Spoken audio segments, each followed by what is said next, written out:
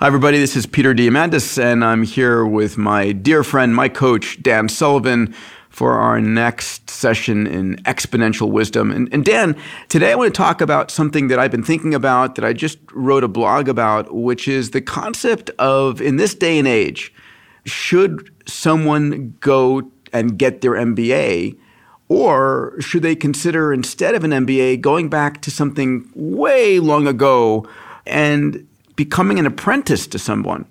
So I'd love to talk about apprenticeship/internship versus going at MBA. And I know you're opinionated. I'm opinionated. So let's jump in. What are your thoughts? Let's kick it off. Well, let me ask a question. You as an employer, has someone walking in the door with an MBA actually impressed you? No, I'm just saying this. Does that tell you anything if somebody walks in the door with an MBA? Absolutely nothing. Or someone wants to be an apprentice. Someone wants to come and say, look, I just like to really learn how you do that. Just immediately, what is your first response? Yeah, I don't think that I have ever hired someone because they have an MBA. And another thing that, parents of graduate students or individuals in college from around the world listening to this, at the end of the day, someone who's gotten their MBA, I probably have never asked them, like, what were your grades? Like, what did you learn? Or anything. And if the MBA came from Stanford or Harvard or, MIT's got an MBA program, all that matters to me is that's a shorthand for, okay, this person is sufficiently smart and able to jump through enough hoops to get to a top-level school. But that's about it. In contrast, Dan, to the idea where someone says, listen, Peter, I love what you do. I am amazingly passionate. I would love to come and work for you and your team for free for 60 days. And if you like what I'm able to do, and my passion and my background meets your needs, then let me apprentice under you. Yeah. I mean, two very different things. Yeah. How do you set that up? In other words, even if they're free, there's a difference between being an annoyance and being of value. So how do you determine that someone who isn't going to cost you anything money-wise isn't going to be a cost to you otherwise? Yeah. So it's interesting. So let me tell you, I do have a structured program I call my Strike Force program. As you know, and many who listen to our podcast know, I'm very proud. I have a team of a dozen millennials, age, call it 20 to 30 roughly, that work with me. Every year, I will bring in 2 or 3 summer interns. And every 2 years, every 3 years, I will bring in 2 sort of senior Strike Force members. They'll rotate in. The summer interns will come in for 2 or 3 months, and we have sort of a national, actually a global competition for those summer intern slots. But the Strike Force members, we also do a large competition to find candidates, but a lot of it turns out to be word of mouth, someone who knows someone. And I'm always amazed at where my most valuable individuals come from. I have a sort of a requirement that has become very real for me. Number one, someone who's coming in on Strike Force who's going to be sort of an apprentice for a couple years, I say, listen, I want a commitment of at least 2 years from you. I don't want someone coming in and out, but we're going to start off with a 60-day test period. Now, that individual has to have gone through the approval cycle of my entire team, meaning that the entire team have interviewed that person and they like that person and they want to work with that person before I see them. Because ultimately, if my team doesn't love them, because I love my team, then it's not going to work out. And then when they come in, I say, okay, we're going to have 30 days minimum, 60 days maximum test period. And at the end of that test period, it's a no fault. You can leave or I can ask you to leave. And it's interesting, during that period of time, I want to get to know that individual and figure out what their superpower is. Yeah. And I've had different Strike Force members with different superpowers who are just really smart, really analytical, or calm me down, or make me think in a different way, or bring in different experiences, or have amazing relationships. They become my who's in different areas. Yeah. But there's one important test, Dan, I'll mention, which is, after a few weeks, I'm listening to how I feel. And if that person in a team, we meet every month at minimum, what we call our Jedi Council meetings of our dozen amazing millennials here. And in that Jedi Council meeting, if that person is not speaking up and I want them to speak up, that tells me something. In other words, if I want to hear their point of view, that pull is good. And if they are speaking and I just want them to shut up because I want to hear from somebody else, that's bad. Can I ask you a question about that? Can your team tell you when that person is actually gone? I mean, their body hasn't left yet. Can they tell when that person is just gone? Oh, yes. Yeah. Yeah. It's a pretty quick up or down the curve. Yeah. And one of the things I've discovered, someone who's annoying, it's actually a lifetime habit. Yes. Yeah. Yeah. They're not going to become unannoying with experience. Can I tell you something? I wanted to get this in because the millennial thing is big because it's a major portion of the hiring market now is millennial. And what I've noticed is that we've hired a lot. We've grown quite a bit over the last 2 or 3 years.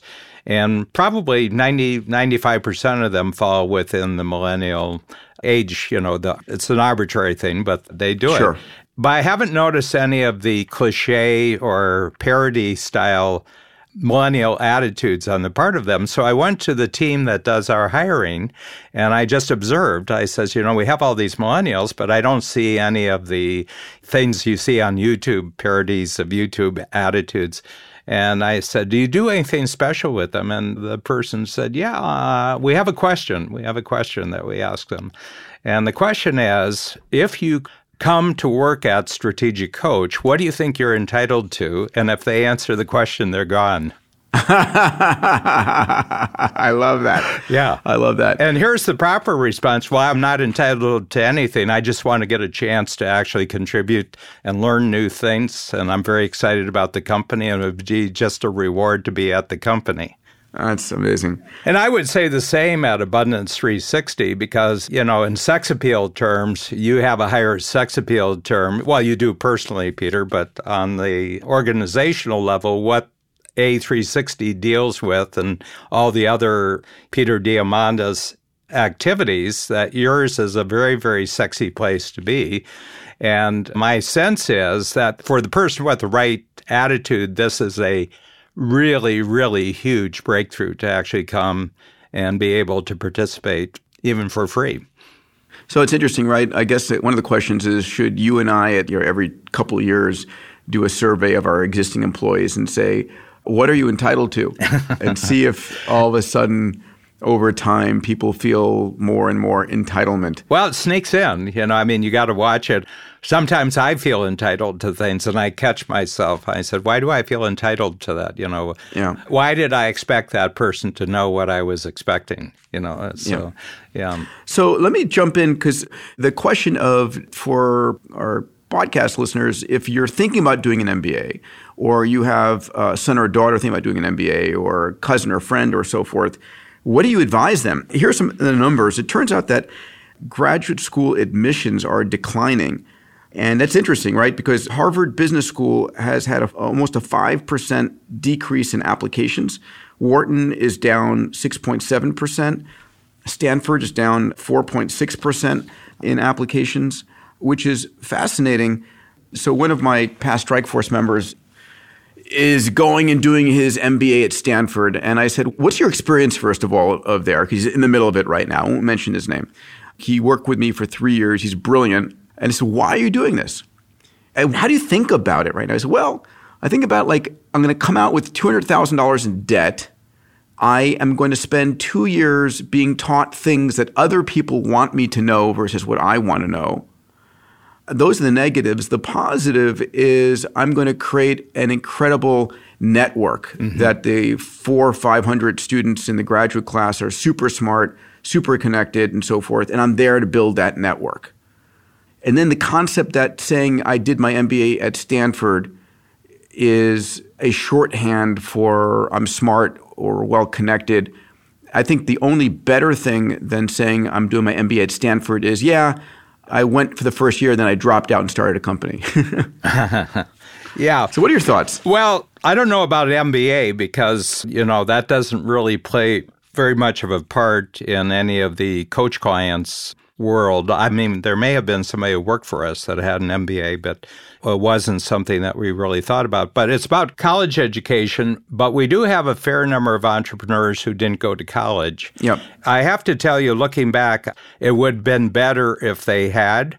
From this standpoint, they have a chip on their shoulder about whether they're smart or not, and the not going to college has given them a permanent chip on the shoulder, so much so that they have a tendency to want to be the smartest person in the room, in any room. Right. So we were having lunchtime where this subject was being talked about, and they said, well, you went to college, Dan. And I said, I did. I went to the Great Books College, and I read great books for 4 years and talked about great books.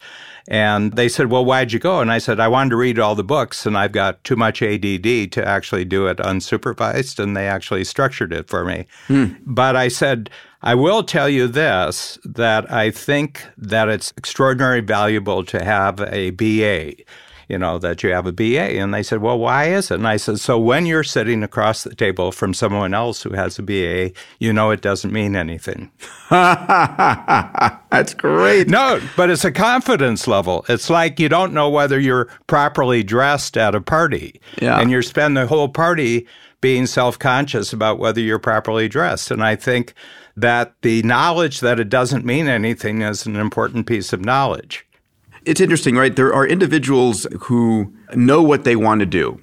And if you know what you want to do, I think the idea of finding a person to model and going and apprenticing, starting with an internship, but doing a real apprenticeship. And for me, those individuals who I apprentice, and I think of it that way. I think of it as a obligation that I have to really educate. I bring them with me on my trips. They're in every board meeting, board call. They're listening. There's a tremendous level of trust that's built, but they see and they learn the real minute-to-minute crazy insanity and so forth. And I just don't think you can really get that as easily. But if you don't know what you want to do, yes, being able to go to a proper program that exposes you to a lot is critical until you find your massively transformative purpose. Yeah, and I think that there's a socialization that happens at college, which also has a value. And in today's world, I'm talking about the 21st century world and America, one of the things that I learned at college is that there's a lot of smart people in the world. I grew up on a farm, and smart to be a farmer is different from smart and being out in the world, or smart in the country is different from being smart in the city. And the majority of population is tending towards city life away from any outside life.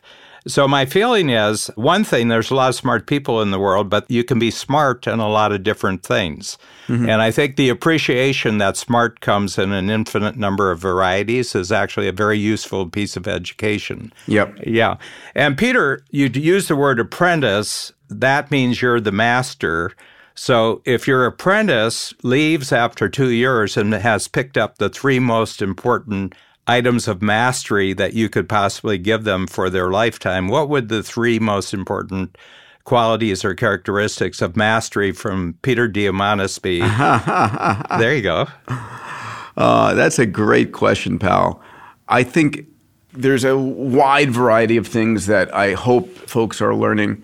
And let me just say that my ideal goal is that when someone is with me for 2 years, they're building a very close relationship with me. So I think of them, because they're typically in their 20s, 30 years younger than me, as kids I didn't have when I was in my 30s, in some sense. But I think it's passion-driven. It's the most important thing is don't do anything for the money alone, that it's got to be something that is meaningful, that you're passionate about, that drives you in the morning, in the afternoon.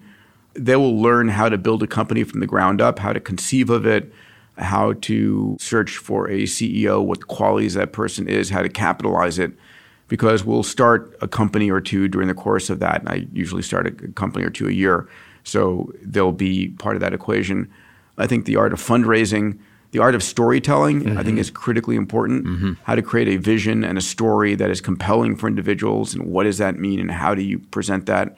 I mean, I definitely want to help those who are with me learn how to become strong orators, how to be storytellers, how to convey their ideas and passion. I mean, so those are sort of fundamentals. Yep. How about you?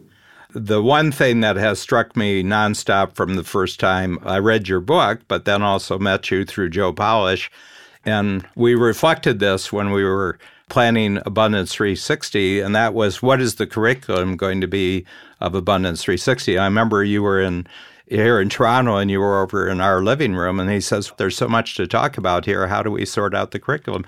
I said, Peter, just talk about everything that you're personally passionate about. Sure. No, it's passion. I think the other thing that people, if they're with me, hopefully get, whether you're listening to the podcast or whether you're a member of Abundance 360 or whether I spend time with you at Coach, is that there is a abundance mindset. Mm-hmm. There is a realization that in a mindset of abundance, and this actually could be a fun future podcast for us, Dan, if you've got a real abundance mindset, how do you think about the future? Yeah. Right? Because if you lost all of your money today, you would realize that there's more wealth creation opportunity in the next 10 years than there have in the entire past century, right? So it's like, okay, fine, I'll start again, and boom, we're going to create more wealth. So a true abundance mindset really shifts perspective, and obviously an exponential mindset, and just how to think about that in an integrated fashion. Yeah. So I have one thing, and I use this in my coaching for people because at the higher levels of strategic coach, the complexity problems are radically different from at the bottom level. And at the bottom level, it's complexity of scarcity. They have too many scarce factors impinging on their life. At the top level, they have just the opposite. It's abundance complexity. Yes, and sure. Actually, it's easier to deal with scarcity than it is to deal with abundance. Okay, because there's no downside in the abundance world except you go crazy from not knowing which pile of candy to go after first. I call it drowning in abundance. Yeah, so what I've sorted it out, and I said, in everything you're doing, and you look at your history, who have you always wanted to be a hero to? Yeah. What kind of person have you always wanted to be a hero to, you know? And most entrepreneurs can sort it out in about 5 minutes if they just look at who they really were fascinated, motivated, rewarded with. And I said, now go forward 25 years. Is it still true that this is who you want to be a hero to? And they said, yeah, absolutely. And I said, well, you now have true north on the compass. So things are either an opportunity, things are either worth investing in, depending on whether they support this 25-year being a hero to a certain kind of person. Yep, and that could be a fun podcast for us as well. Well, here's the thing. Can you make any prediction about products, techniques, systems over the next 5 years, products, services? Can you make any prediction about which ones are going to be going up and which ones going down? There's no predictability of any kind of profession about selling or anything in the future. That's being taken away. It has to be about people. You know, the only thing that can be true is who is it that you want to be a hero to over the next 25 years. Got it. You know, it's interesting. I'm still contemplating the question of apprenticeship versus generic MBA. I'm also thinking about where did I learn the most, right? Because I spent a decade in grad school. Because you were starting businesses. Yeah, and it's interesting, right? So we can go there if you want, but at the end of the day, I think everything I use today, everything that's in my tool chest, everything that's in my Peter's Laws, which would be another fun podcast to do, is one on Peter's Laws, run through them, is I learned not from school. There's very little I learned from school that I use. School taught me how to learn, period, how to learn, basically. But everything that I had to go and like, oh man, I'm starting this company, I need to figure out how to create a cash flow statement or how to raise money or how to write a business plan. When you're driven by a purpose and a mission, so maybe it's the self-taught MBA by starting a company. Yeah. It's a passport. I mean, there's certain worlds you don't cross the border unless you have this passport. I mean, there's lots of credentials in the world that you have to have or you just don't cross over. But it's the credentials for the sake of credentials, I think, is where education is heading today. And I can see more and more, there's the recent scandal about parents bribing coaches, bribing administrators of colleges to overlook the fact that their children are totally unqualified to get into that college. And to a certain extent, that tells you what college is about. It's about gaining a credential regardless if there's any learning or anything else. So, I'm okay with that, but don't have the university pass off that this is going to improve your life, it's going to make you a better human being. No, it's going to give you a credential. And in certain places that your parents want you to get to, this credential is very, very crucial, Scott Adams is the cartoonist of Dilbert. And he said, I read about these scandals, and I was really ticked off at my parents for not trying hard enough. That's great. So, it's interesting, right? So now I imagine, if I'm advising my sons in the future, the question is, if it's a credential you're looking for, that credential could come as a diploma from MIT or Stanford. That is a version of credential. A credential could be, I started a company and sold it for $50 million. That is a credential that is amazing. I went bankrupt once trying to do that, and I'm back again. That's a credential. That is a credential. A credential is I interned with this amazing person for 2 years. Yep. Call them. They'll give you a glowing report is a credential. I think at the end of the day, all of these things are shorthand ways that allow you to penetrate the cluttered universe of noise when you're trying to raise money, get a job, move to your next adventure in life.